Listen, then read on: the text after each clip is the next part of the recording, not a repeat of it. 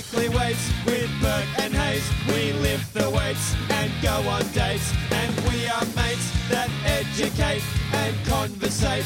And it's our podcast. Weekly weights with Alex and Will. Welcome to episode 52 of Weekly Weights. We're joined by a special guest today, Robert Flett. Now, Rob is an ex-client of mine and an ex-champion bodybuilder and powerlifter. Current friend of both of us. Most importantly, friends first. He's the education manager at Lift Performance Center, as well as the head of the professional development group. Rob, thanks for coming on, man. Hi, boys. Thank you for having me. It's an honour. We should probably mention he has some level of qualification. So, Rob, you have a degree in exercise science, and you're doing your honours currently, is that correct? That is correct, yes. And your honours is in something to do with biomechanics and running, is that right? Yeah, so it's basically in the field of applied biomechanics. So, effectively, I'm just looking at different strength monitoring systems and how they relate to dynamic performance. Cool. So, as you can tell from that, Rob's a nerd. And in addition to sounding like a nerd, he's also got the distinction of being our first ever guest to come on the show with notes, which Alex and I are absolutely stoked about. And I think the reason for that is because he's not an expert, and most of the people we have on here are experts, so they can just speak off the top of their head. So thanks for coming on, Rob. You're not expert. No, he was nervous. He's a big fan of the show. He actually told me when he came in, like very gushily. He said, I think I've listened to almost every episode you guys have ever put out. This is such a big deal for me. The last part of that sentence was made up, but the rest was true. He has listened to every episode of the show. That means there's 4 people who've listened to every episode. It's the 3 of us here and your mum will. Yeah, I think so. I don't think I've even gotten through most of our episodes. I'm way behind. Man, we got to pick up our game so that I find it listenable. Anyway, this is episode 52, and if we were actually weekly, this would be 1 year. But we started off a bit fast, so we're not quite at a year. Yeah, but then we missed a week or two as well. Yeah, we missed 1 week. I think we were May 14th, something like that. But we passed 50,000 downloads last week. And pat on the back to us. If you haven't watched the video... That was an awesome Instagram post. If you haven't watched the video, go on my Instagram, watch the video, and watch Will struggle to open a bottle of champagne. It's absolutely classic. Yeah, and then go give my post a pity like. Mine's the much more manufactured, making it look like I opened the bottle of champagne correctly post. And Alex's is the video of what actually happened, which is us just struggling. Anyway, the topic for today... Rob, so off the rails. Rob, thank you so much for joining us. You haven't said a word yet, which is just how we like it. Ironically, I'm falling asleep, I think. Rob is here to talk to us about sleep, and if ever there were 3 non-experts in the field, it's us, but I'm a sleep enthusiast. I go to bed very early every night. Alex naps more than almost anybody I know, and Rob needs his beauty sleep desperately. I'm just a large human, so it takes me... It's more of a size sleep thing. Yeah, it takes me so long to reverse all of the effects of just getting around daily. Yeah, you must have done a lot of sleep to grow as tall as you Yeah, Rob's as you about did. 6'5", 125 kilos for anyone who can't see him, obviously, which is everyone because this is audio. This is an audio-only podcast, but imagine someone who's 6'5" and 125, and that would be Rob. Give him a baby face as well. Anyway, we're here to talk about sleep. Rob has a background in sports science. He's helpfully gone and collated notes, and his job is basically to synthesize research and present it to professionals. So I'm expecting the best ever episode, Rob. No pressure. Let's start with question 1. Tough one. What is sleep? Well, if we were to look at a textbook definition of sleep, it would be a rapidly reversible state of reduced responsiveness, motor activity, and metabolism. But effectively, in layman's terms, we're effectively just a period of unconsciousness that is not directly caused by any exogenous kind of anesthetic agent. So it's just us literally being at a time of optimal restfulness. Right, but when we talk about sleep, we talk about sleep cycles. I'm sure most people listening to the show are familiar with the idea of a sleep cycle and things like REM sleep, although they might not necessarily know what they are. Yep. So what are the phases that we go through between falling asleep and waking up, and how are they different? Okay, so there is a, like, we can broadly categorize them into 2 general phases. Non-rapid eye movement, and as you mentioned, rapid eye movement. So within non-rapid eye movement, we have 3 smaller categories.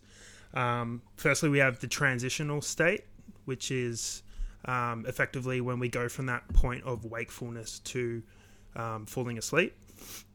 And typically, if you were to wake someone up in that period, they wouldn't actually consciously be able to recognize that they were on the brink of sleep. So it's definitely the earliest phase of that slowing of the brainwaves and entering into a sleep cycle. We spend the least amount of time in that stage, obviously, 5 to 10% of overall sleep cycle. And then we enter into the largest sleep cycle, which is our non-rapid eye movement second phase. And that's when we have a definite slowing of all the metabolic systems that are monitored during a sleep study. So we see a reduction in heart rate, blood pressure, respiratory drive, and all those physiological markers of wakefulness. So we see a downturn in all those markers, and we typically will spend 45 to 55% of our sleep cycle within this state. And then we move into what's called slow wave sleep, which is typical of an increase in delta waves within the brain. And that's where we got a lot of our tissue repair, cell restoration, and physiological return to baseline after a day of work. And then we move into rapid eye movement. And that's actually, so in that later stage of non-rapid eye movement, we have our system at its circadian lowest. So like our heart rate and blood pressure are all at the lowest point they're going to be within a 24-hour period. And then we enter rapid eye movement where we actually get an uptick in metabolism and body temperature. And that's typical of like vivid dreams and memory consolidation and more of that cognitive aspect to sleep. So there are definite stages of sleep, and they're defined by their ability to restore physiological and cognitive functions.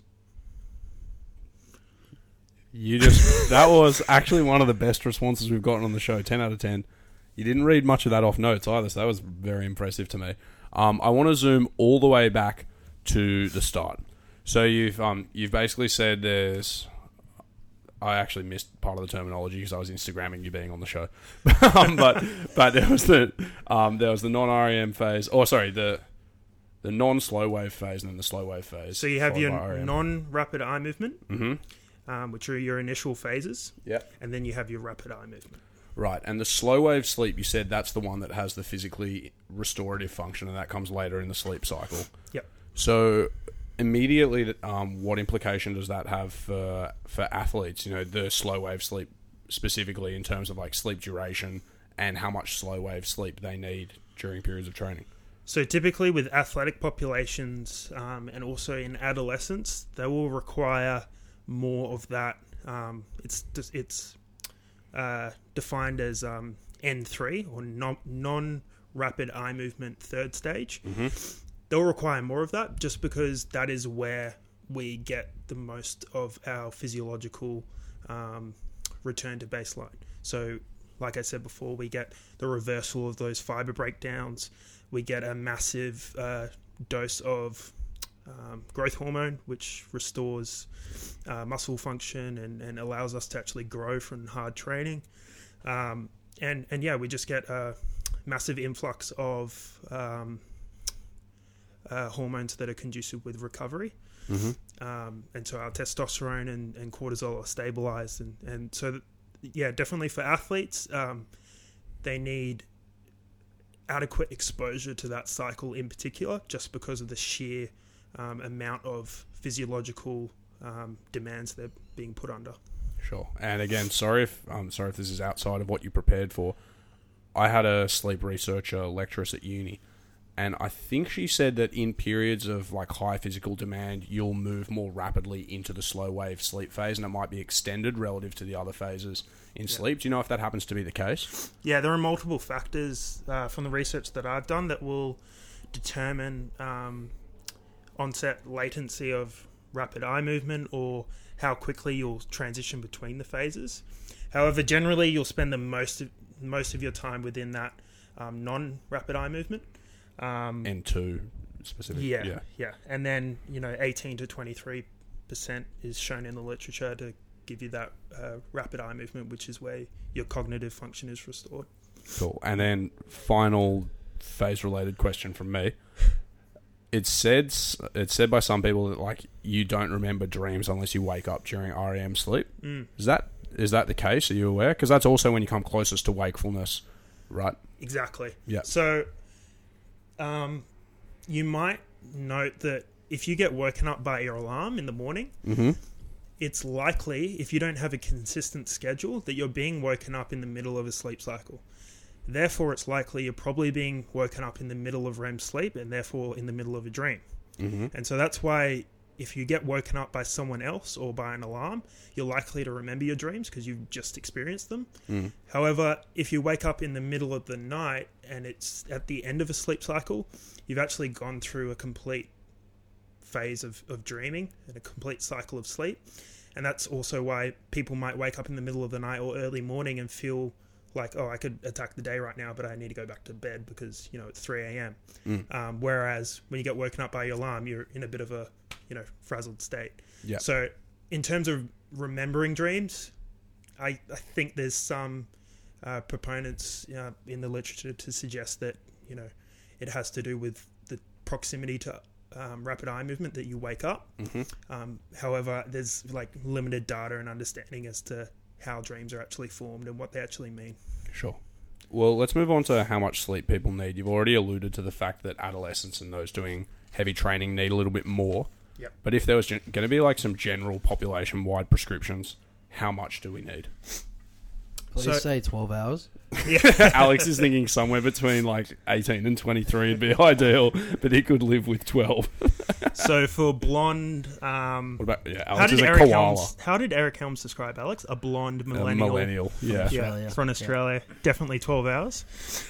So for everyone else, the literature suggests, and you've heard it from your GP and from, proponents of health on social media, that you'll need around 8 hours is the typical mark. And that allows us to get through like 4 or 5 of those sleep cycles and is sufficient exposure to those sleep cycles and the benefits that they pose for recovery and for cell restorative functions. However, in childhood, we'll need more exposure to REM sleep just because of the motor cortex activity. Well, kids need dreams for them to be shattered by adulthood, right? So brain, definitely. So brain development is a huge factor in terms of being optimized by exposure to REM sleep. However, young adults, and if we define it as young adults and older adults, there's actually not a huge difference in the demands or the requirements for sleep. Although some people say if you're younger, you'll need more sleep. And once you get older, like you can get away with less. It's more to do with individual factors and lifestyle factors. Like activity tends to be higher among young people. So they would need more restorative sleep than old people who just play bridge. Exactly, 100%. Yes. But on the other side of the spectrum, like we all have grandparents who spend half of Christmas Day asleep on the couch. So it's really to do more with lifestyle factors and what stage you are in terms of your career and what are your actual goals out of life. That will dictate your sleep more than your actual chronological age. Global sleep requirements are similar, but and REM sleep requirements remain stable.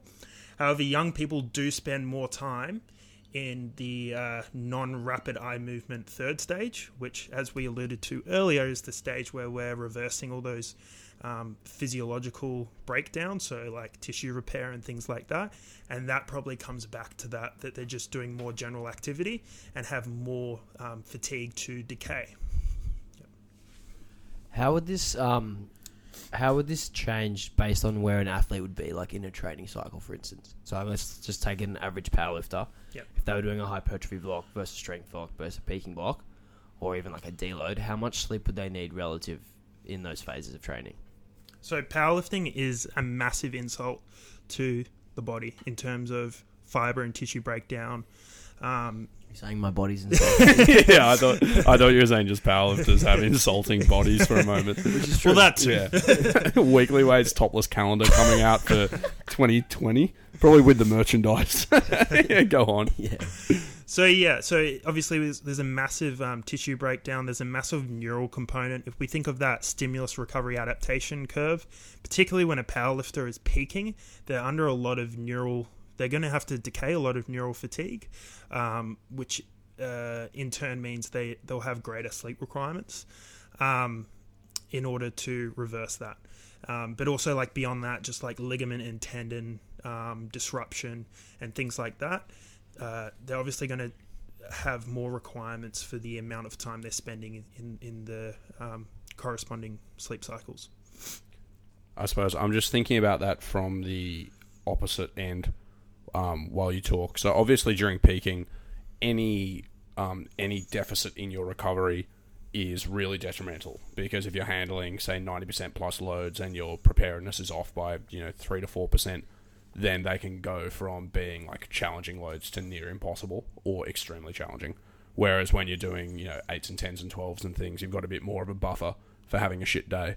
But on the other hand, there's probably never a good time to be under-recovered either, right? Because if you're doing 8s, 10s and 12s, you're wanting to promote some type of physiological adaptations, which means you still need to recover in between. And we'll get onto this when we talk about some of the science of sleep and training adaptations. But it seems like it's pretty important to get adequate sleep if you want to grow muscle and get stronger and stuff at almost any time, right? Yeah. So you might hear coaches saying, "Oh, you're over in an overreaching period. You're meant to be tired and fatigued." However, if that fatigue is coming from inadequate sleep, then that's not conducive with optimal performance on the platform. Yeah. In peaking or actually on the day of the event.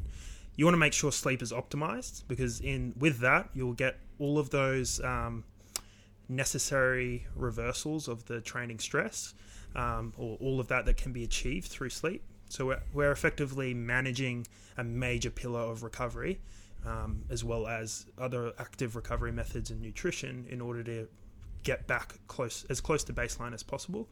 And that means that all our fatigue is being generated from training stress and not from just staying up too late or whatever. Let's divert slightly from the plan.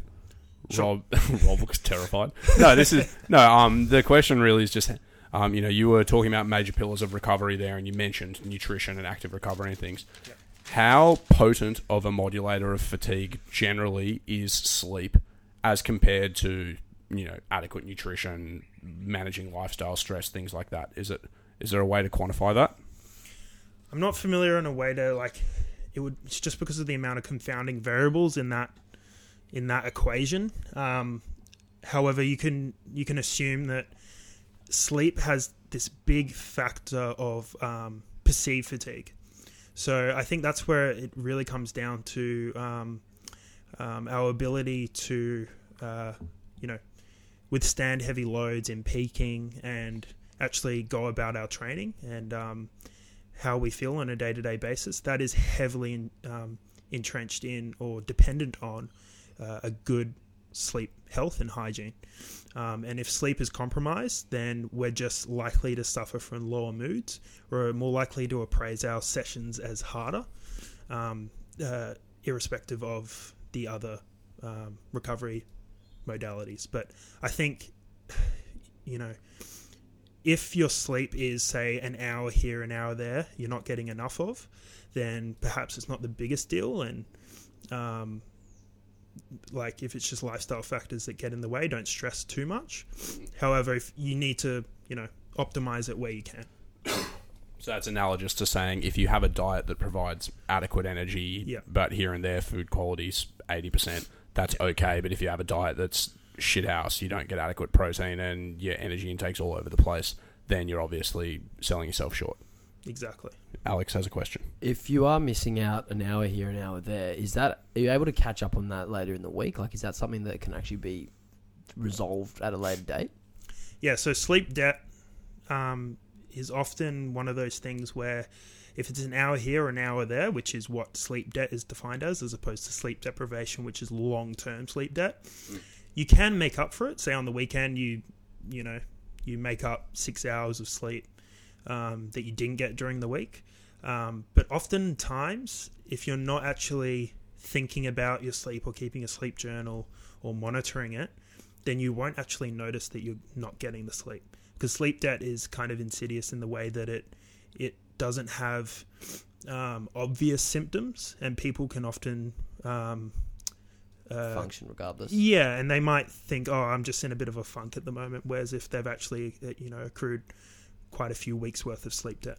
I'm sure we'll get into it, but utilizing strategies like naps throughout the day, if you are one of those busier people like Alex, that's busy. Come on. Then that's a really good way to kind of reverse the negative effects of having a bit of a sleep debt. And I guess something else that occurs to me is, like, in the case of powerlifters, if you're accruing little bits of sleep debt, so a couple of hours here and there across the week, whether or not that makes a big difference to cumulative fatigue, I don't know. But it's not like all of your sessions are back-ended towards when you are sleeping and feeling rested. You have to train, say, on Monday, Wednesday, Friday, and Saturday, irrespective of whether Friday night's the only night you actually get good sleep. Yeah. So if you have this cycle of feeling progressively shittier through the week, then chances are your training quality is also going to be predictably shittier at the times that you come in more fatigued. Yeah. So again, it just seems like sleeping more is better. Definitely. And if you're going to take one thing from this interview / podcast / catch up between catch mates. up, yeah. Then just note that you probably need to be sleeping more, and there are ways to increase your sleep hygiene, and there are practical strategies that we're going to get into as to how to do that effectively. Rob, is there such thing as too much sleep? Asking for a friend.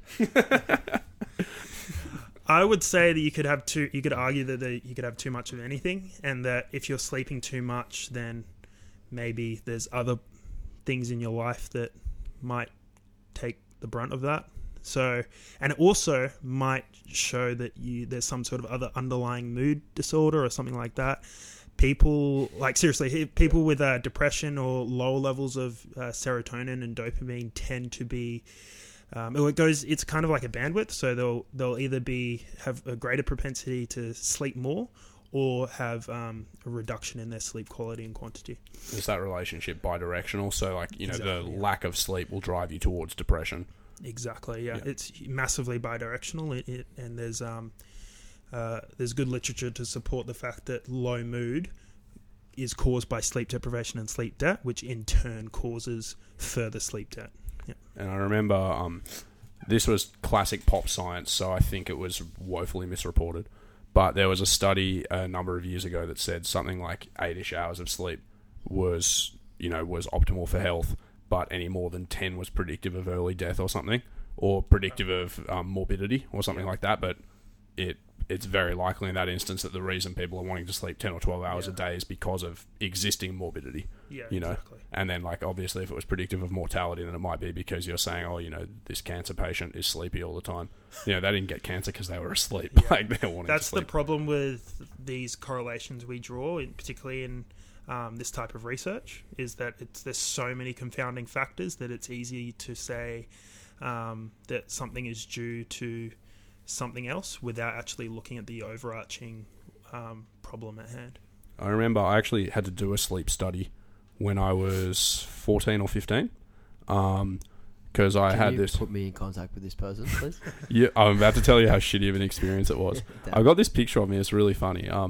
So I had to go do this sleep study. I went through this phase of being enormously tired all the time and like low mood and things. And they suspected it might be to do with sleep apnea. And I went and did this sleep study, and my dad had to supervise me because I was under the age of 16 or something, so he had to sleep in the chair next to me. And my dad snores like a chainsaw, right? And so I was in this foreign environment, and it was kind of like dimly lit, and I had all these wires and shit hanging off me, so I was already not wanting to sleep. And then my dad went down the road and had something like Indian for dinner and then smashed 3 or 4 beers, and he's fallen asleep on the sofa next to me with his head rocked back going...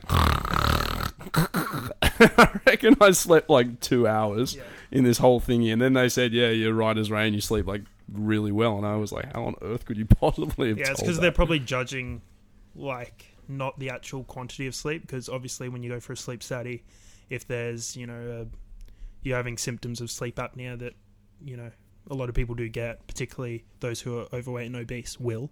Yeah, I was a bit chubby at 14. Yeah. Then yeah, there's definitely they're just looking at the quality of sleep. So how you're transitioning between the cycles, how much time you're spending within those cycles, not the actual hours spent asleep. All right, cool. So this whole tangent, Alex, did you have something to add? No, I was going to ask the next question, but you keep going. Well, the whole tangent launched off how much sleep do people need. You said broadly 8 hours seems to be good. Then the next question is how much inter-individual variability is there? We've started to allude to why there might be differences.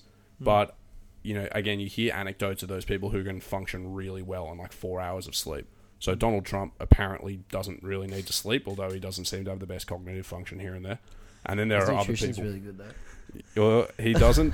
What? Kidding. He lives on Diet Coke, doesn't he? And he doesn't drink alcohol. So, my man, I'm all for that. I don't like alcohol and I love Diet Coke. That's a lie. I love alcohol as well at the moment. But yeah, how much, you know, is it true that across the population there are people who might need significantly less sleep or significantly more? Are you aware? I know that, like, there's a lot of people who are saying, like, successful people tend to sleep X amount of hours, and, you know, some people will get away with 5 or 6 hours of sleep. My understanding of the literature is that in order to sufficiently expose yourself to all the necessary hours within each sleep cycle, that 8 to 10 hours is the gold standard. So what do you think of what Arnold Schwarzenegger famously said when he said, you know, I hear some people say they need to sleep. I can't do a good accent. Hey, I sound like Dracula when I do Arnold Schwarzenegger. But he says, you know, some people say they need to sleep 8 hours. I say sleep faster. Yeah, I mean, That's terrible cool. advice. I'm not going to argue with someone like Arnold Schwarzenegger, like, far out. But yeah, there's definitely like sleep when I'm dead. That's a common thing in like success stories and things like that. However, if you're performing suboptimally, then you're probably not going to be realizing your true potential. I know Tim Ferriss, for example, is a huge proponent. He'll cancel meetings because he's underslept. I think that might be going a bit too far. However, I think, you know, man. given all the research that is available, there would be very limited scope for people to function on less than, 6 hours of sleep. Next question, Alex, do you reckon? Got it right here, Will. You don't have to show me your sheet. I was just making a suggestion, like an editorial suggestion for the show that we might advance. Please don't have any domestics in front of me, okay? I get enough of that. I think people listen to this show probably 30% for the information, which so far has been very impressive, by the way, and about 70% for Alex and my domestics. It's listening to the most dysfunctional supposed partnership for an hour every week. I think Will is too passive aggressive and uses some words that might confuse Alex, and Alex is a bit too prickly as well. Yeah, that's our shtick. Away from here, where the roles are completely reversed, Alex says really snide things in a kind of funny way where you're like, oh, was he insulting me 5 minutes later? And I'm really quick to anger. Like, I'm horribly violent in my everyday life. Alex, you want to ask the next question? Not really. Okay, I'll do it then. So we've started talking about sleep quantity and quality being important for training adaptations, and you mentioned its influence on mood and dietary behavior and stuff as well. So can we just unpack that a little bit more? Let's talk training specifically first, and then we can maybe talk about stuff like injury risk after. Cool. So hit us. Okay. Well, yeah, there's a lot of research into how performance can be affected by poor sleep quantity and quality. For example, a study by Skeen in 2011 showed that 30 hours of sleep debt showed significant reductions in muscle glycogen and voluntary muscle contractions in team sport athletes. And so that really shows how we're not restoring baseline levels of those markers of good performance. Obviously, our ability to produce force and produce it repeatedly is compromised with reductions in muscle glycogen stores. But also in endurance athletes, it's been shown that time to exhaustion is reduced and on treadmill tests, for example.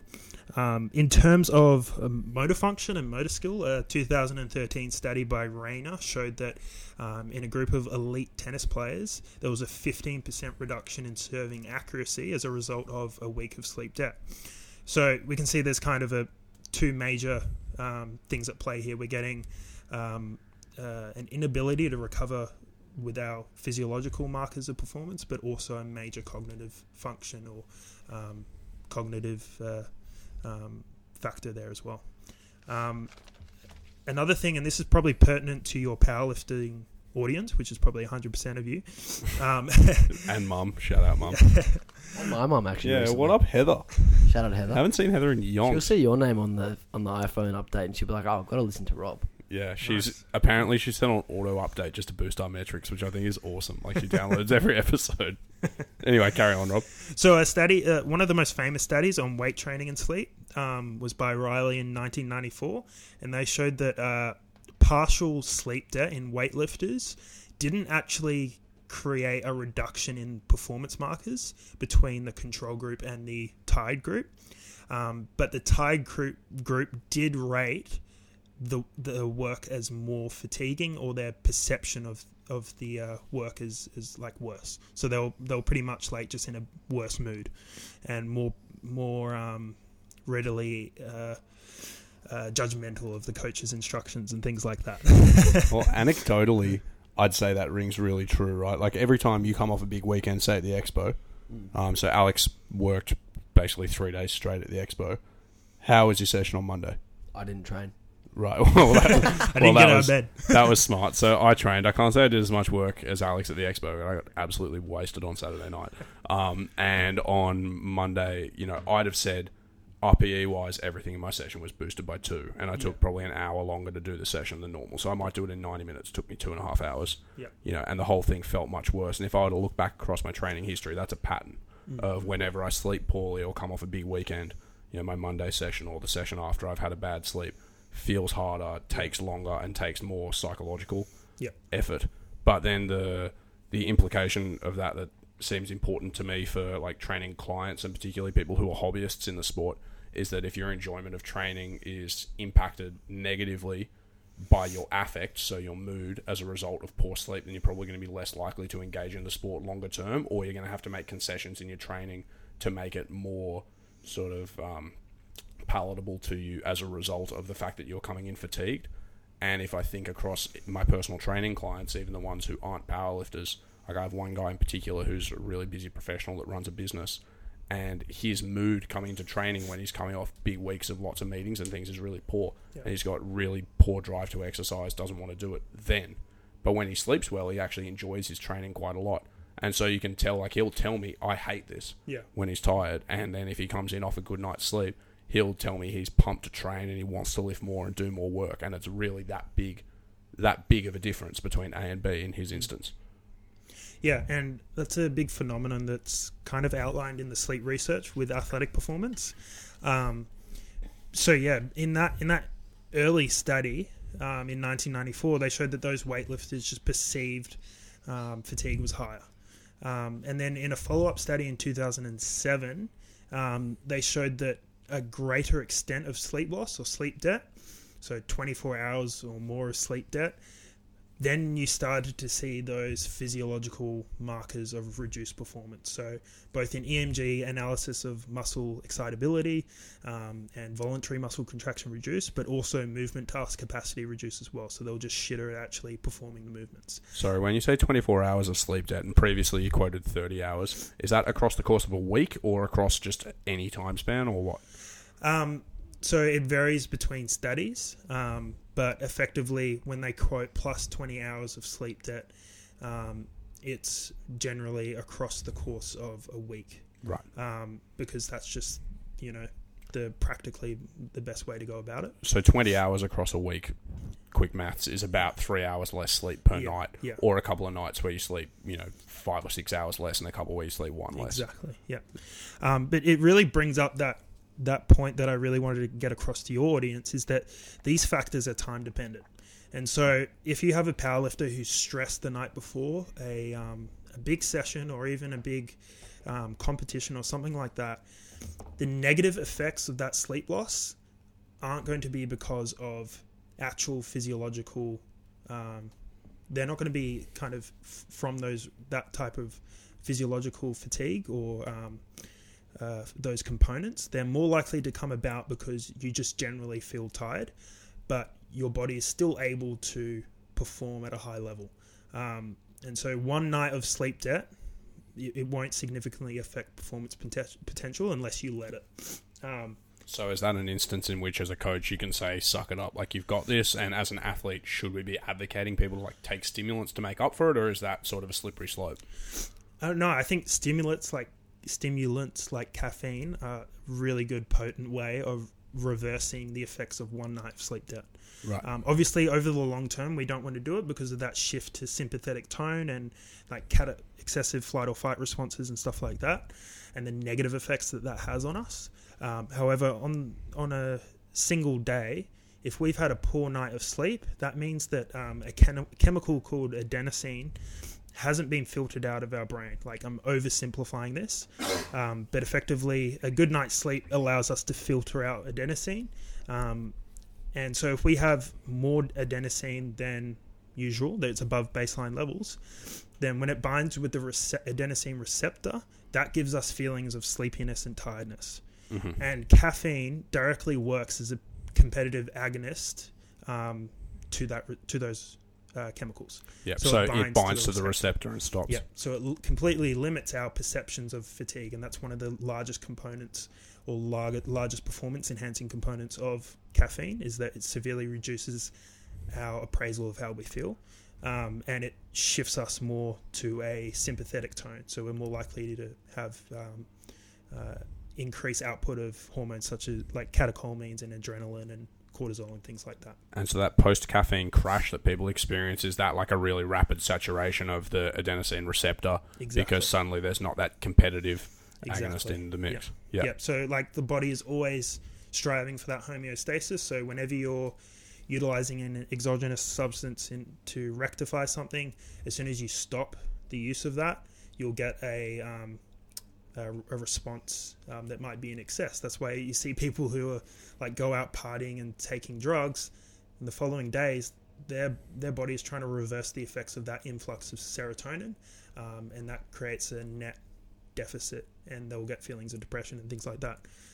So those substances like caffeine and stimulants are really potent, but their application needs to be well thought out. Sorry, Alex, you jump in. So you mentioned that caffeine can be, I'm sorry for going off topic, but you mentioned that caffeine can be good if we are sleep deprived. What if we are not sleep deprived? How would you go about recommending caffeine intake for lifters? I would say it's still performance enhancing because of the shift in sympathetic tone. So if we're going out to a barbell, a heavy barbell, and we want to squat our 1RM, and we're, sleepy or just like not really feeling it, we want to have all the tools at our disposal to increase our physiological and psychological state, and that's conducive with a sympathetic tone, which means our heart rate is increased, our blood pressure is increased, we're feeling like we need to run away from that saber-toothed tiger, and that is enhanced through taking caffeine, independent of whether you're well rested or not. What was I going to say? Oh yeah, so I recently came across some research, which I didn't read, so take this with a grain of salt. Recently came across some research, though, about how much caffeine was actually required at the muscular level to increase contractility, and it was like what would potentially be lethal to a human. But it does have, like you were saying, the cognitive benefits, and it does have the drive towards sympathetic tone that would probably help with performance. But I think caffeine's one of those things that probably gives you a bit more drive to train and makes you feel better doing it, but I don't think it necessarily actually promotes muscle contractility, if that makes sense. You could kill yourself with caffeine before it actually made your muscles contract harder. Yep. What was I going to say? The reason I said it was potentially a slippery slope, or in asking the question I asked if it was a slippery slope, was because if you're coming into sessions perpetually feeling a little bit under-rested, and so take caffeine to compensate, and then if you take caffeine within a certain number of hours of sleep, it then inhibits you actually getting the quality sleep, you're going to come into other sessions under-recovered and things. And I guess part of why Alex might have asked his question was whether you thought there was a rationale for reducing your caffeine dosing or being concerned about where it is timed relative to sleep in order to maximize sleep quality, because otherwise you're putting a Band-Aid over a bigger and bigger wound, I guess.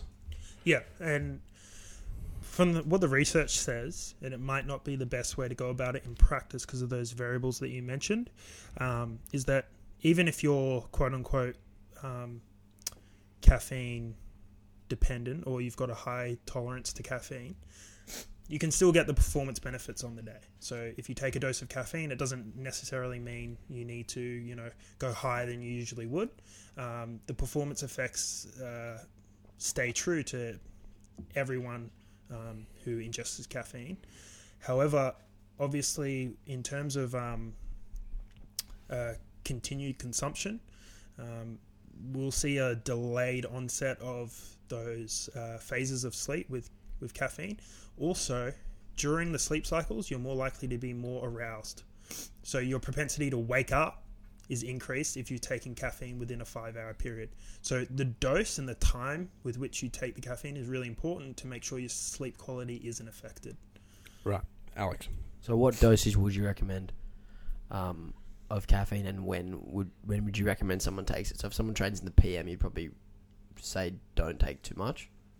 Yeah, I'd say it's going to be individually. Is there like a milligrams per kilogram sort of guideline? I'm not aware. 2 to 6 milligrams per kilogram is like the broad, very broad one. 6 is at the very high end. Yeah, I think 2 to yeah. Alex, but I up think 2 to 4 milligrams per kilo. Titrating it to body weight is still a bit of a slippery slope. Like, you'd be 120 kilos and take the same amount as a 60 kilo person, but have a panic attack. So it's very it's really individually driven as to how sensitive you are to caffeine.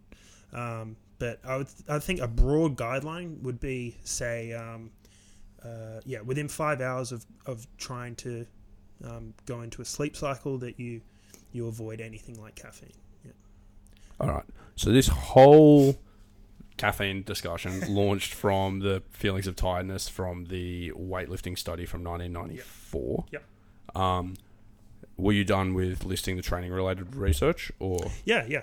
We can go into. Well, yeah. The next one was talking about recovery and injury risk. Do you have any research to hand about the potential risk of injury to people who are under recovered due to sleep debt? So, with in reference to powerlifting, there's been some research to suggest that with lower sleep, we've got an increased or reduced immune system. So our ability to recover from training is compromised because of the increase in white blood cell count and things of that nature, and pro-inflammatory markers, where significantly increased risk of upper respiratory tract infections and things like that. And if you combine that with a heavy training stress, then that is just magnified. So in terms of immunity, sleep is crucial in terms of staying clear of any of those types of, the common cold and things like that. In terms of injury, I know that, the studies that I quoted before show that there's a clear link between sleep debt and cognitive function, and in that is muscular coordination. So we're more likely to probably, in a powerlifting context, misgroove a squat or have reduced intramuscular coordination because of that reduction in excitability of the muscle. Yeah, so that's definitely a component that plays into sleep debt and sleep deprivation. Right, and what about other factors that are, say, important to training but not immediately training related? So I'm thinking things like weight gain and loss, muscle gain in response to a training stimulus, dietary compliance, and you've already mentioned psychology. Yep. Do you have anything else to unpack further with regards to that? So poor sleep can cause this deregulation of our leptin ghrelin system.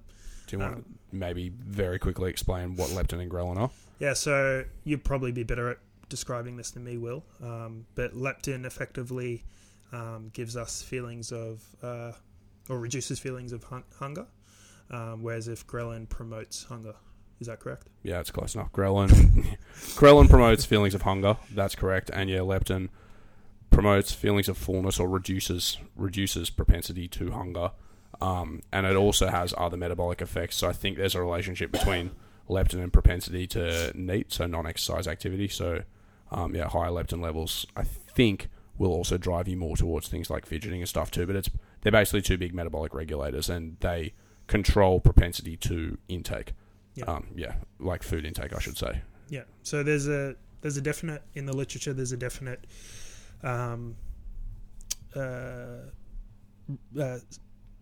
what's the word I'm looking for? Link, relationship, Yeah, correlation. One of those things. Correlationship? Make a word up. Like, fuck it, you're a scientist. You can literally say anything. No, but there's a definite connection, there we go, between poor sleep and a hypercaloric diet. So we're more likely to overconsume food, and we're less compliant to a dietary approach if we have a reduced sleep quality or quantity. The actual underlying reasoning for that is kind of unknown. However, there's definitely a correlation there. Is that to say you eat more food when you haven't slept as much? Yes, Is that the body trying to recover in other means? It could be trying to create more resources to recover tissue damage and that kind of thing. I also think it disrupts your mood, and that has a big factor on compliance, because the less slept you are, then the more likely you are to deviate from that diet plan. Yeah, no, I guess also just the factor of sort of like willpower or willingness to make a difficult decision or to make sound decisions in general would be impacted, right? Yeah. If your cognitive function's down, then any decision that actually requires you to weigh up alternatives and make a choice that's in the long term beneficial is probably going to be harder. Yeah, 100%. But that's based on no research. That's just a hunch. But there is research to suggest that you're more likely also to crave foods that have. You slept much this week, I Rob? know, it's terrible. Foods that have more dense caloric load. So Right. like pizzas, chocolate, things like that is you're more likely to kind of snack on those types of foods when you're underslept, and less likely to kind of look for whole foods and high fiber kind of options. I don't know why this is the case, but apparently sleep deprivation, or I don't know if sleep debt as well, but sleep deprivation also reduces insulin sensitivity. Yeah. I'm not sure. Do you know the physiological rationale for that? So there was a study in 2019 actually, and they looked at That's now. yeah. Really current. So When you cite a 2020 study, just because you're so across the literature, I'm going to literally shit myself with excitement. Go on. So Dominguez, I hope I'm pronouncing that correctly. Shout out, Dom. Domo. What up? Yeah. Go on. So they took a really impressive sample size of 4,000 people, and they showed that even in the non-obese, sleeping less than 6 hours caused endothelial cell dysfunction, which is effectively how pliable your arteries are, and if they're more stiff, which is inherently what causes the dysfunction, you're more likely to have factors relating to heart disease. But also, in addition to that, insulin resistance increased, as did visceral fat stores, and that was backed up, or not backed up, that was also seen in a 2014 study of 20,000 patients over 12 years. And that could, again, be because of that bidirectional relationship. If you have less sleep, you're more likely to overeat and become obese. And when you're overweight and you're obese, you're more likely to have obstructive disorders such as sleep apnea, which then causes that cycle to continue. I guess related possibly, because I don't know enough to say this for certain, but you did mention the athletes with the sleep debt who are recovering less muscle glycogen, yeah, which might also reflect a reduced insulin sensitivity in their case, although you would think for athletes that most of the carbohydrate you were taking up was non-insulin mediated. So when you do like muscle contractions and things, you have translocation of these transporters that help you suck in glucose from the blood. But whether or not that insulin sensitivity issue also affects athlete populations in that respect, I don't know. Maybe. Probably less likely, just because, being fit and healthy and weight trained, you're less likely to come across those issues with insulin sensitivity. But I think it's really interesting in the fact that you do have that that correlation with overweight and obese and reduced sleep quality and vice versa. Cool. What do you reckon? Alex, you had something to say? I was going to say, should we take a break? That was exactly what I was thinking. So Rob was talking about insulin sensitivity, and I was very interested. Alex was drinking his Monster and trying to burp as far from his microphone as he can. I think I still got it. You still got it? All right, let's My have a... nose has been running incredibly throughout this whole thing. So All right. You're nervous, bro. You're a mess. Yeah. Rob's going to go blow his schnoz. We'll be back in 1 sec. Rob's on his favourite podcast. He's nervous.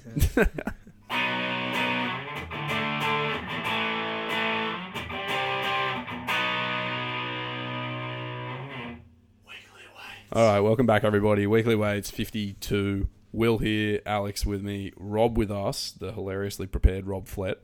We were talking about science, and Rob was pissed off that Alex wanted a break because he had more stuff to talk about with regards to circadian rhythms and timing your training. So, first things first, what's a circadian rhythm? What are those little insects that leave their shells on the tree got to do with rhythm? And how does that relate to training? Are you proud of me, Rob? For that joke? Yeah, that was great. Thanks, No. bro. You want to I reckon we take it should away? just leave it there. No, go on. All right, so circadian rhythm, I think it's really important to bring this up just because when we're talking to athletes and powerlifters, like powerlifters are different to athletes, but yeah. We're not athletes, man. That's a stretch.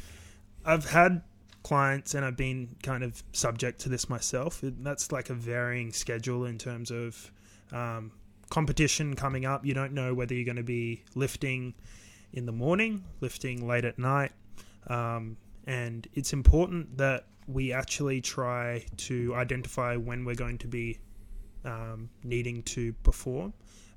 That is what time of day we're going to actually need to get under the bar and perform.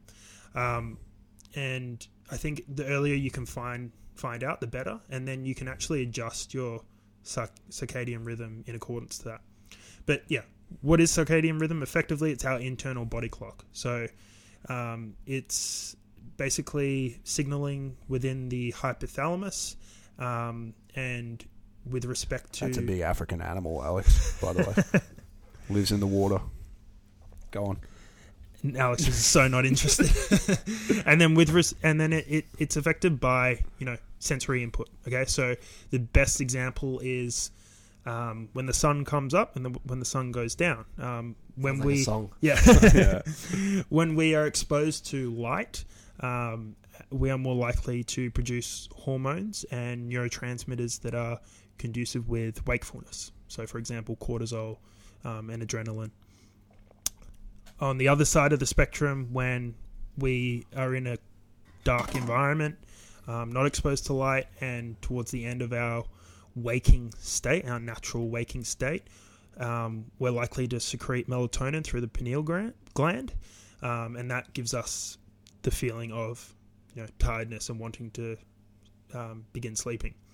So it's important to factor in this with regards to performance. And if we know that we're going to lift late at night, for example, then shifting the time with which our body produces those hormones and those neurotransmitters is important. And it needs to happen, ideally at least 2 weeks out in order for us to see a shift in that rhythm.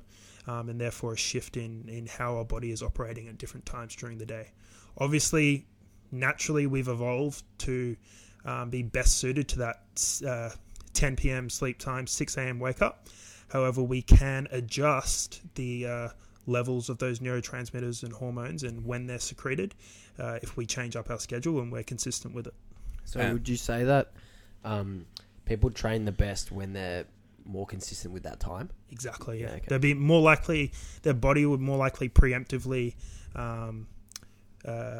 ramp up its state to train at that time. So you're more likely to release hormones conducive with training.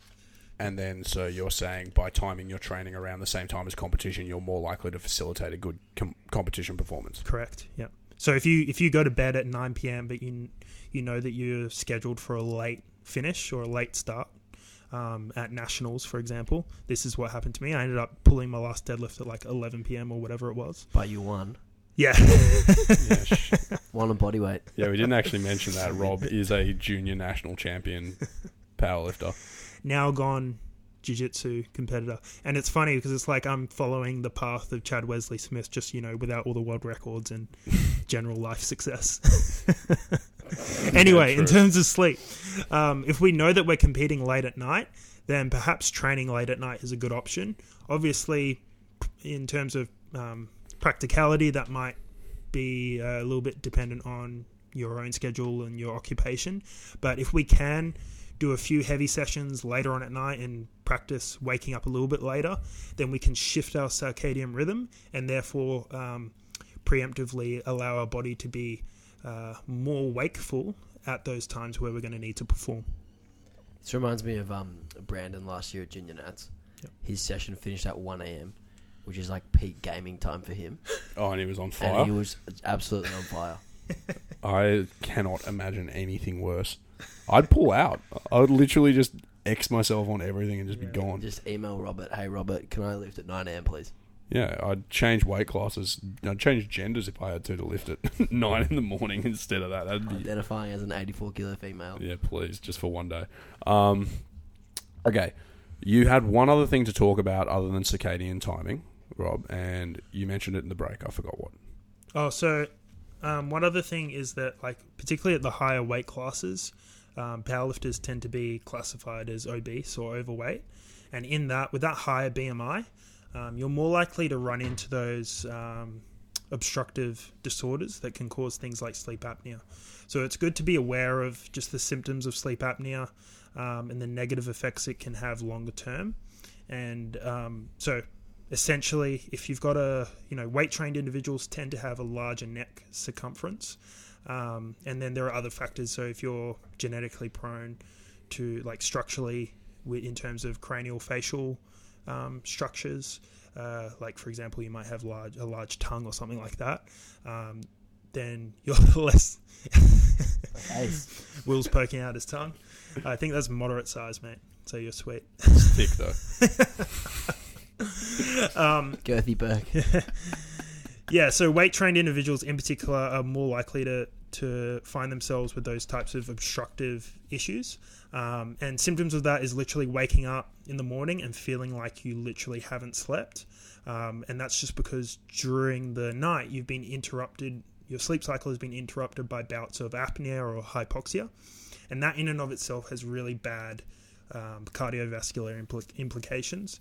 But also in the longer term, the sleep deprivation from that is obviously negative as well. So just for those in higher weight classes, particularly powerlifters and weightlifters, it's good if you are experiencing some of those symptoms to go and have a sleep study and just make sure everything's cool. Wicked. Well, thank you for that, Dr. Rob. So, what broadly, like, we've spoken about sleep and you've sort of said how important quality sleep is a few times. Yep. What is quality sleep? What are the factors you've got to think about when you talk about how good was my sleep last night? Well, in terms of quality sleep, we want to make sure we're exposing ourselves to all the sleep cycles. So we've got sufficient exposure to non-rapid eye movement and rapid eye movement. And with that, we're getting both the physical and cognitive effects of good sleep. And if you're finding that you're waking up a lot during the night, and or you're just not getting total hours of sleep, then that means obviously you're going to need to employ some strategies to increase the quality of sleep that you're having. And in terms of combating that, I mean, it can come from a variety of factors. Stress usually causes a lot of sleep disturbance. So does alcohol and caffeine that we described earlier. But also, things like that, medications, some antidepressants and things tend to can have negative effects on sleep. But stress seems to be the big one. And with this modern society, we're probably busier and more stressed than ever, and therefore we need to employ stress management schemes in order Got there to third time lucky. to combat that. Yep. So yeah, what are some of these strategies? So in terms of sleep hygiene, we can optimize the environment. So a lot of sleep specialists describe it as the cave analogy. So you want to find a cold, dark environment. That's most conducive with sleep. Sleep often occurs when our body temperature drops as well. So being a little bit cooler as opposed to warm is a good strategy. Big shout out to Chrissy, who doesn't let me put the fan on, and I always tell her that I sleep better with the fan on. Now we know why. Fuck it. I'm going to tell... This Turn is it one of into my a cave. theories. So I'm known for having shit theories. So, but I explain everything through a shit theory. Here's a really good one that's definitely true. Women's body temperature runs lower than men's, and I think this varies across the menstrual cycle, possibly in line with my theory. I need to check that. But women's core body temperature tends to be a little bit lower than men's, and I think it was I don't know. Anyway, I suspect that part of that is because it makes them want to snuggle. And then if women snuggle more with men and then they sleep next to men, like evolutionary, more chances to impregnate them. And that's why Chrissy needs the room to be warm, Alex, is because it's her biology making her stay close to you so that you guys can procreate and have little powerlifter babies. Hopefully with Chrissy's mobility. But wouldn't she want the room to be cold so that she has to cover? That's what I was about to say. Good point. No, but that's the thing. She doesn't know that. So prior to your blankets existing, the only source of warmth she would have had is your big pale body. What do you think about that? Yeah, it's big and pale. it's pale. It's moderately big. Yeah, all right. Anyway, so that's my completely unofficial theory of humanity. But just, yeah, girls like hotter showers than boys. Girls always need more blankets than boys. Girls always steal your jumper. You know, it's shit ass. And that's why. It's because their biology tells them to. They're colder than us. How much do you want to find someone to steal your jumper right now, Will? So much, guys. Look me up on Instagram, w.berkmanpt. I always check my other inbox, by the way. So if you send one there, I'll still have a look. Like the requests. Yeah, the requests. Right, That was cool. The sauciest ones are always in there because they're like people detached from you who just like see a photo and just don't even know. Mine are 90% those like fake Russian accounts. Yeah. Where they say like, check out my webcam here now. And it's Mine like... mine are all people reacting to my story with like 100 emoji or like a fire emoji. It's lame. Yeah, my stories don't really evoke that reaction in many people. I get like the laugh and the thumbs down emojis, you know. All right, we've gotten way off topic, but I'm glad that I've made that theory public. Somebody who does science, get back to me and tell me that I'm right. Anyway, speaking, this is a good segue. Speaking of checking Instagram DMs, when do we need to get off our phones before we go to sleep? Very good. So yeah, Yes, good, Alex. as Yeah, I I'm a mentioned, professional. as I mentioned before, 52 episodes into this. this is like the mixture of the most informative and most shithouse discussion. You know I've why ever though? had. It's because we've actually got a guest in person for once. Like Yeah. all of our guests on the internet, we can't banter with as much. Yeah, true. Because there's that latency issue where you make a joke and then you think they're not. You go. Yeah. You go. No, you go. and all the timing is lost. Yeah, go on, Rob. So yeah, and the retina will detect. So the release of melatonin is directly linked to the retina detecting light sources. So if we're on our phone late at night and our visual cortex is detecting light, then we're less likely to release melatonin. And effectively, that is our body saying, hey, it's morning, we're going to be wakeful, we're going to be highly attentive.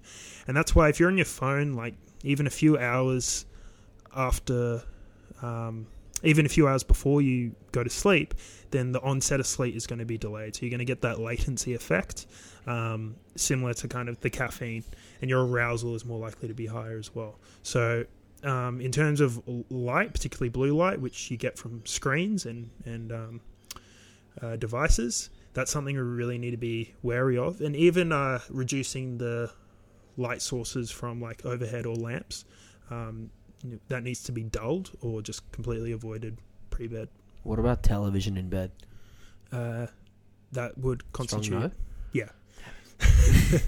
No wonder you're in bed for 23 hours a day, Alex. Because you're just in there watching the NBA.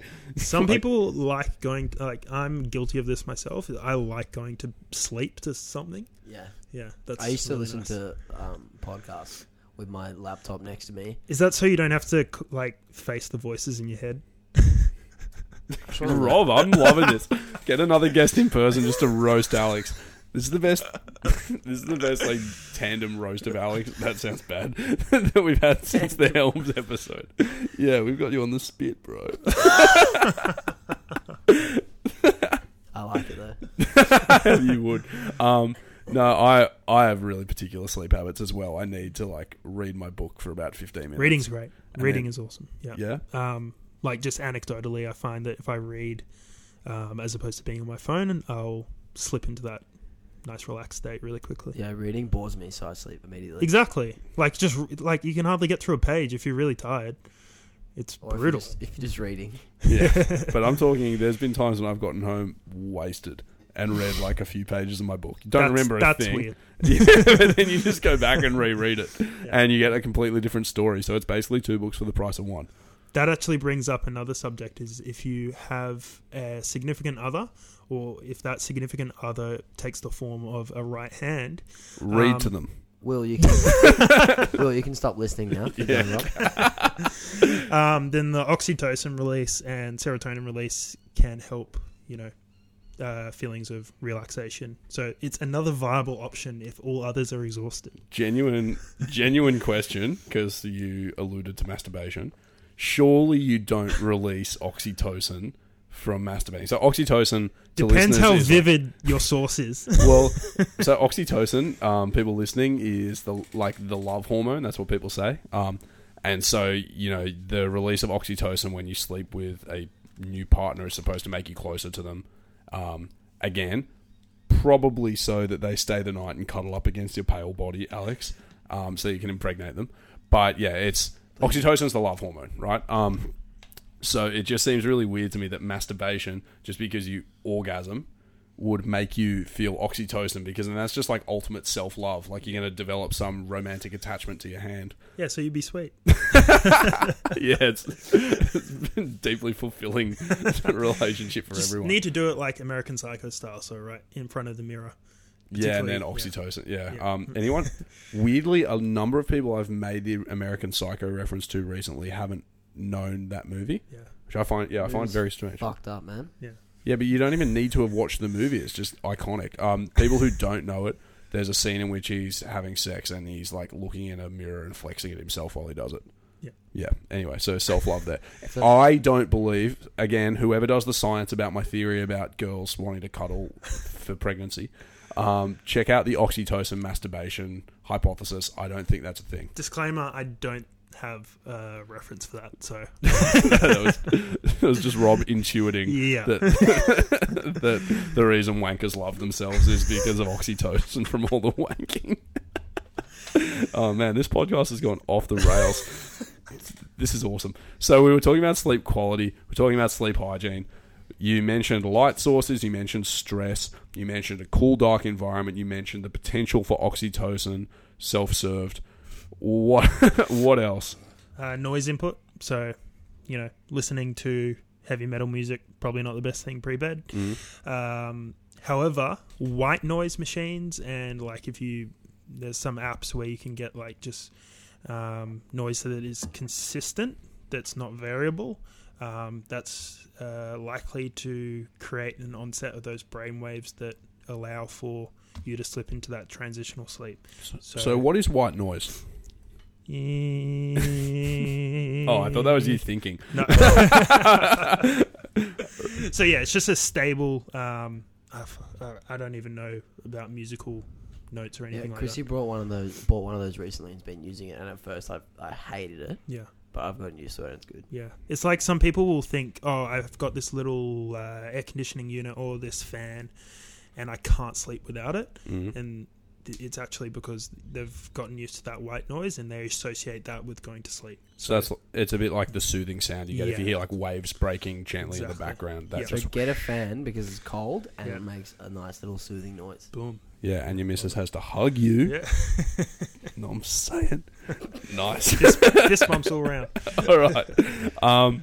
So yeah, definitely managing noise, And then other things like meditation and deep breathing. Some people, if you're desperate, you can use like a Valsalva maneuver, and that can increase CO2, which gives you feelings of drowsiness. Probably like... That sounds potentially dangerous as well. It does sound so potentially dangerous, but it is a viable option if you really want to, Yeah, go out like Michael Hutchins exactly. and just... So this is the Rob Flett sleep advice. Guys, please nobody take this. So increase CO2 through autoerotic asphyxiation, get your oxytocin hit, straight to sleep, and that's either sleep or death. Michael Hutchins was the INXS guy who died in a tragic autoerotic asphyxiation accident, so that's a bit rogue. But anyway, if Rob, you think about it, death is like the best sleep that's you'll the have. epitome ultimate of sleep. Yeah. So Yeah, true. Well, you did say you sleep when you're dead earlier. Sleep Okay, is the cousin of death. Who said that? Is that Coolio? is that a rapper? Yeah. There was absolutely no Gangsta's chance I know you know that. Gangsta's Paradise, surely. Na, na, na, na, na, na, na, na, na, the gangster's paradise. That's the one. Yeah. I So do. another method is Thank you, Rob. So Rob is now mediating a rap back to the rap podcast. battle between Alex and myself. Go on, Rob. so yeah, another method is also managing what you do when you wake up as well. So you want to look at both sides of it. So like exposing yourself to light, ideally like getting in vitamin D and sunlight when you wake up helps shift you into that good circadian rhythm, and your body is aware of the fact that melatonin secretion can reduce, and you're awake for a 12-hour period or however long it's going to be, and that will then help the transition into a tired state, like closer to when you actually want to go to sleep. Right. Yeah, my sleep hygiene sucks. I've just found this out. I've been saying this for She's so been long. telling me this for ages. Yeah, Chrissy's quite mindful about improving her sleep hygiene because she had her issues with insomnia or whatnot. Yeah, I always say like, nah, it's sweet. I sleep heaps. It's fine. Well, you do sleep heaps. You're a gifted sleeper. If there's one thing I can say you're very good at, it's sleeping. Doing a lot. nothing. Yeah. The less you do, the better you are at it. Let's talk about sleep tracking, because you did mention the idea of like journaling sleep earlier. Yep. And you said it was a good way to help you actually identify and then countermand sleep debt. Yeah, let's go on to that. So sleep tracking apps, sleep journals, are they useful, and how do you use one? A sleep journal, effectively, you can monitor just, writing on a piece of paper how you slept, what time you went to bed, what time you woke up, and just tracking that and monitoring if you're getting disturbances. And then you can create like a database to refer back to. And if there are any trends, say like diet trends or lifestyle trends that correlate with a period of poor sleep, then maybe you're better able to identify those. But in terms of actual non-invasive monitoring, so like heart rate and movement tracking through like a Fitbit or an Apple Watch or something like that, or those apps, there's actually only been about 10 studies on them.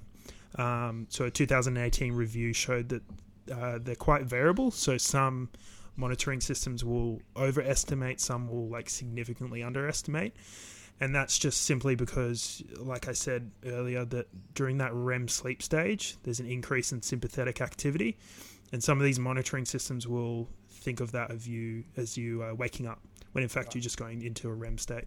Speaking of monitoring sleep, did Alex ever tell you about the time he took a ruler to bed? He wanted to see how long he slept. That's just very incorrect. Man, I've been sitting on that for like 40 minutes. I was trying not to smirk when I said it. All right. You got much more to add on sleep journals? Not particularly. Just in terms of, there's actually a good resource that your listeners can go to. So Ethan Greens came out with a 2019 review of the best sleep trackers in 2019. So he compares all the different devices, ranging from invasive to non-invasive, and so based off your lifestyle factors, you can kind of, and your financial state means, you can select what's right for you. And if you actually want to go down that road of monitoring sleep and get really into it, then yeah, I'd direct you there for sure. That would be at nosleeplessnights.com. All right. We've hit... Oh, Alex, go on. Let's do a little summary, Rob. So, give us 5 sentences on how to improve our sleep. Go. So How much sleep do we need? When's it important? Who's it important for? Go. This is the first time Alex is actually listening attentively. This whole podcast is gone. I'm going to let him ramble for 90 minutes and then just get the 30-second summary. So there are various sleep cycles that can be broken up into our physical and cognitive restorative cycles. So rapid eye movement and non-rapid eye movement. 8 to 10 hours gives us adequate exposure to these cycles. Athletic populations may need more. There are factors such as reduced cognitive function and reduced physiological regeneration with sleep debt and sleep deprivation. But in terms of combating these, there are sleep hygiene strategies that we can employ in order to optimize our sleep. Cool. Do you have Very much well more to... That was actually extremely well done. Do you have much more to add on sleep? Just jokes aside, I do very much appreciate that you've prepared. So are there topics we haven't covered so far that you did want to talk about or that you think were important? Not particularly. I think like for this population in terms of powerlifting, it's just making sure that sleep is like that one of those major pillars of recovery. And often at times if we're underslept, then we may show signs of overtraining when in fact we're just under recovered. So making sure that our sleep is squared away through the through either monitoring it or just being aware of the symptoms of poor sleep, I think is really important. And then as coaches, do you think it's maybe a useful screening point, particularly when you do have athletes who are coming in seeming under recovered? Yes, 100%. And then just being able to consult the client and make sure that you're well read up on sleep hygiene, because it will create a significant effect on the quality and quantity of sleep and all the strategies available. Also, making sure the client isn't stressing about not getting to sleep due to performance anxiety the night before. And, based off the research, it's just going to be your perception of how you feel that inhibits your performance, not how ready you actually are. So don't get stressed if you can't sleep the night before. Just make sure that in general you have all these proper sleep strategies squared away. I just thought of a question which might be applicable to powerlifters who travel for competitions. So obviously routine and sleep hygiene is very important for quality and quantity of sleep. How would we manage this when we're not sleeping in our own bed or in our own house, for that matter, if we're traveling interstate or overseas for a competition? Yeah, so there's actually a study done by some of my supervisors at uni, Aaron Coots and Rob Duffield in particular, and they noted a phenomenon in team sport athletes, particularly in Australia, because we have several time zones we cross, like if you're going from Sydney to Perth, where the jet lag and time difference will reduce performance, and just traveling generally reduces sleep quality and performance. So like I said before, the major strategies to combat that is shifting our circadian rhythm, so utilizing things like naps in order to, like daytime naps, in order to make sure we're exposing ourselves to the earlier sleep cycles. And one thing on naps is you want to aim for 30 minutes of sleep, because that way you're kind of entering the first and second stages, so you're getting a really good potent exposure to that physical restoration, but you're not slipping into REM. If you slip into REM, you're likely to wake up really agitated and groggy feeling.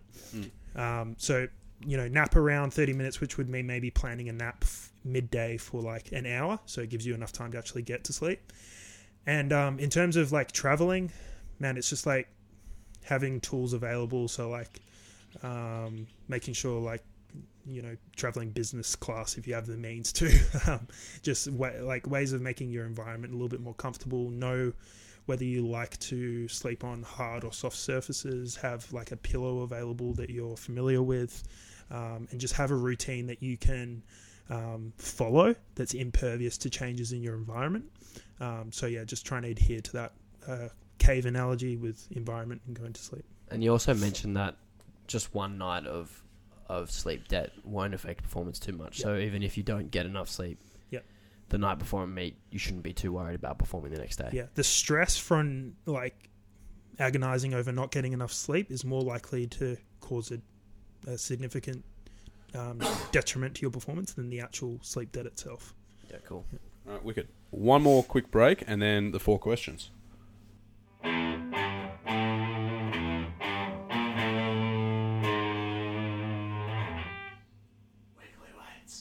Hey guys, Rob Flett here, Education Manager at Lift Performance Centre, host of the Lift Education podcast, but featuring on Weekly Weights with Will Berkman and Alex Hayes. They are your hosts, and they're about to ask me the 4 questions that you need to know in order to get to know me. That was pretty good. Yeah, you hey nailed man, that. there's a vacancy on this show as of right now. You could I'm be the new. Yeah, fuck off. That was mad. All right, we're asking the 4 questions. Alex, take it away. I assume because you've listened to every episode that you know what's coming and that you've planned answers. I'm probably least prepared for this segment, to be I honest. see. Yeah, there wasn't I a see- I research see paper on notes. this one. Yeah, literally. I see notes, I've Rob. taken notes because that's like my OCD nature, is just to take notes for everything. But like, yeah, they're pretty much just the questions. So I know what's coming, but I'm not prepared. All right, Rob. Question 1. If you could take one person out to dinner, dead or alive, who would it be? So I have 2 avenues for answer. I have one which is like a good person that has actually contributed to the betterment of society, and that would be Winston Churchill. And then I have his arch nemesis, which would be Hitler. So either one of those 2 would be great. That's rogue. All right, you know what's interesting? So there are some people who would argue that Winston Churchill was like a modern day imperialist and did some things that were really bad as well. Just throwing that out there to be contrary. I don't really have a strong opinion about him. I'm curious as to why you would want to go to dinner with Hitler. Because I was thinking yesterday, I'm reading a novel right now about 2 brothers. It's called 2 Brothers, who were brought up in like wartime Germany, and their life was torn apart as a result of the Nazis coming to power. And I was thinking, while I was reading it, I'd be fascinated to read more Nazi history and like read Mein Kampf and stuff and try and wrap my head around this bloke. Why on earth would you want to go to dinner with him though? Do you want to poison his beer or something?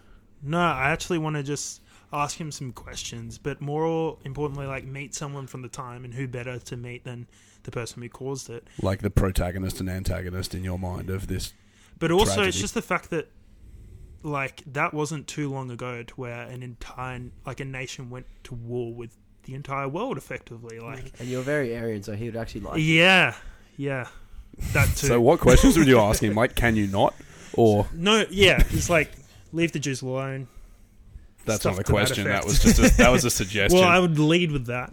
Right. But in all Thanks for coming. Leave the Jews. no, but in all seriousness, like just someone, how he captivated an entire population. Obviously, they were under economic stress, but how desperate they were to actually form and get in line for a extremist and a really just inherently evil person, and how, like, I'd probably question his charisma and how he actually was able to like lead in that fashion and actually captivate people to that extent. Because I think, like, given his views and how fascist he was, it's pretty impressive, for lack of a better term, to like be able to, you know, captivate a whole nation like that. And likewise, Churchill. What's the?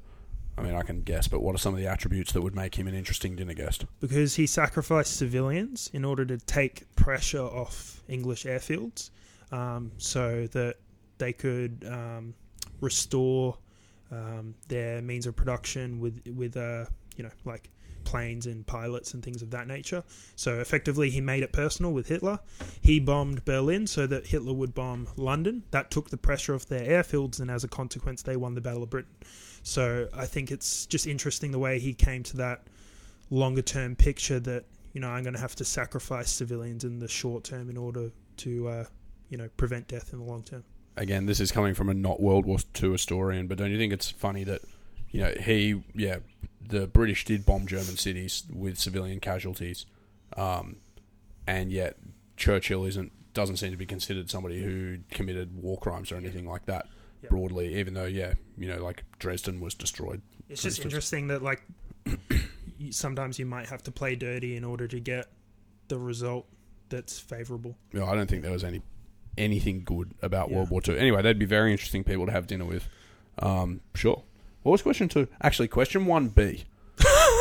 Not to do with dinner. We've interrogated you about that. That was one of the most interesting answers we've gotten. Question 1B. Rate the podcasts of Lift Performance Centre, of all the staff there. Just rank them. Who's the best? So, for listeners, at Lift Performance Centre, we have Weekly Weights, obviously the best one. We have Fighters Performance by Mark Brewer. We have Lucid Health Education Podcast by Luke Tulloch, which appears to be on hiatus. We have the Lift Performance Education Podcast by Rob. Something like that. Lift Education Podcast. What else have we got? Under the Bar. Under the Bar with Rawdon. So shift Under the Bar to the top, and then that's your order. I'm offended, dude. Under What, the you're Bar's- second? No, we should be first. Under the Bar's Ooh, a good controversy. podcast. Guys, if you don't listen to any of them, though, I would give them all a listen if they tickle your fancy. And also, Will and I have both featured on Rob's podcast, so if you like hearing Of our- which they don't know the name of it. So What is it? the Lift the Lift- Performance Center Education no, podcast. the Lift Education Podcast. Lift Education. Cato didn't want to be associated with it. He didn't want Lift. Didn't want the full name in there. But you in just case used it the failed. logo, Yeah, so he is associated. yeah. All right. It was Shout out- an attempt at a joke, Alex. Shout out, Cato. All right, question 2. Question 2: who is your favorite athlete of all time? Again, 2 avenues. You for can't answer. say Hitler for your favorite athlete of all time again. He was actually pretty influential in the Olympic Games. But Yeah, he was. anyway, True. Interesting. Freddie Flintoff. Yes, interesting one. He's The a first idiot. Ashes I was exposed to was it 05-06 in the UK. Oh, sorry. I thought you were saying Freddie Fitler. No, Flintoff. Oh, why? Go on. Because just his attitude towards the team, the culture of kind of cricket, and also just his kind of on-field persona. So for example, he would his celebrations and his way of incorporating his own personality in the way he played, but also hitting a 6 with a dislocated shoulder, and hitting it with one arm rather, was just pretty incredible. It was my first ever exposure to cricket, and I just thought that series was really cool, and he was kind of the iconic feature of it. That's a terrible answer. But the other avenue would be Cristiano Ronaldo.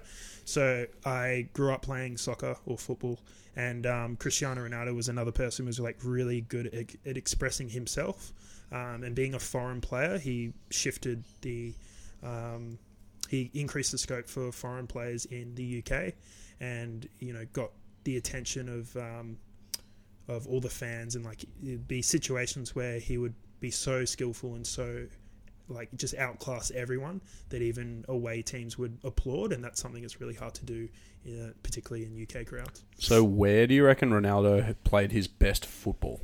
Manchester United. You reckon? Yeah. Was that CR7? He was Yeah. playing 7 for them. That's what they say, and then they Yeah, call him yeah. CR9 at Barcelona. Yeah.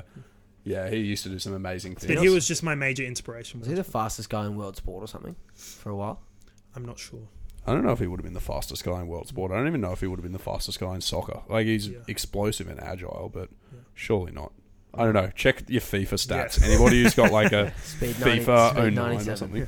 Posture 7. His dribbling's 101 in FIFA. Anyway, question 3. Which movie character or TV character do you most resemble? I'd say JD from Scrubs. Oh, we're watching that at the moment. Yeah. You don't physically resemble JD from Scrubs in the slightest. But I grew up in high school and stuff. I love Scrubs, and I just resonated a lot with that character. And then I you've don't been know. working in a hospital, or you were working in a hospital for a Yeah. while too, wheeling beds Yeah. around or something. Oh, I was a operations assistant, so effectively cleaning up the blood and maneuvering patients and shit like that. So yeah, that was just a means to stay financially secure during uni. But yeah, but beyond that, just I kind of resonated with that character, just the crippling self-consciousness and Daydreams. ego and daydreams. Yeah. Yeah. I did enjoy Scrubs. I used to watch it a lot. Great show. All right. Question 4. Your life's being made into a montage. What music do you set it to? I really liked. I think you guys should reframe this question: is that you're getting ready for a UFC fight? What song do you walk out to? Well, you can do that as well, but then you can answer the montage after. Why Can't We Be Friends by War. That's what Homer Simpson comes out to when he fights Tatum in that Simpsons Yeah, episode. Trick Tatum. Yeah. Actually, there was a TV show called Wimp to Warrior, and I think it became an E-series. I don't think it ever actually made it to TV. And a guy that I went to school with was in the pilot series, and he was that guy at school who was not great at sport, but extremely keen and wanted to be good. Like, he'd play Knights rugby, but like treat it like it was first 15, you know.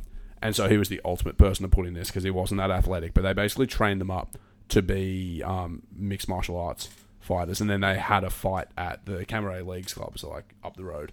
They had a big fight night, and me and a bunch of other guys went and watched him.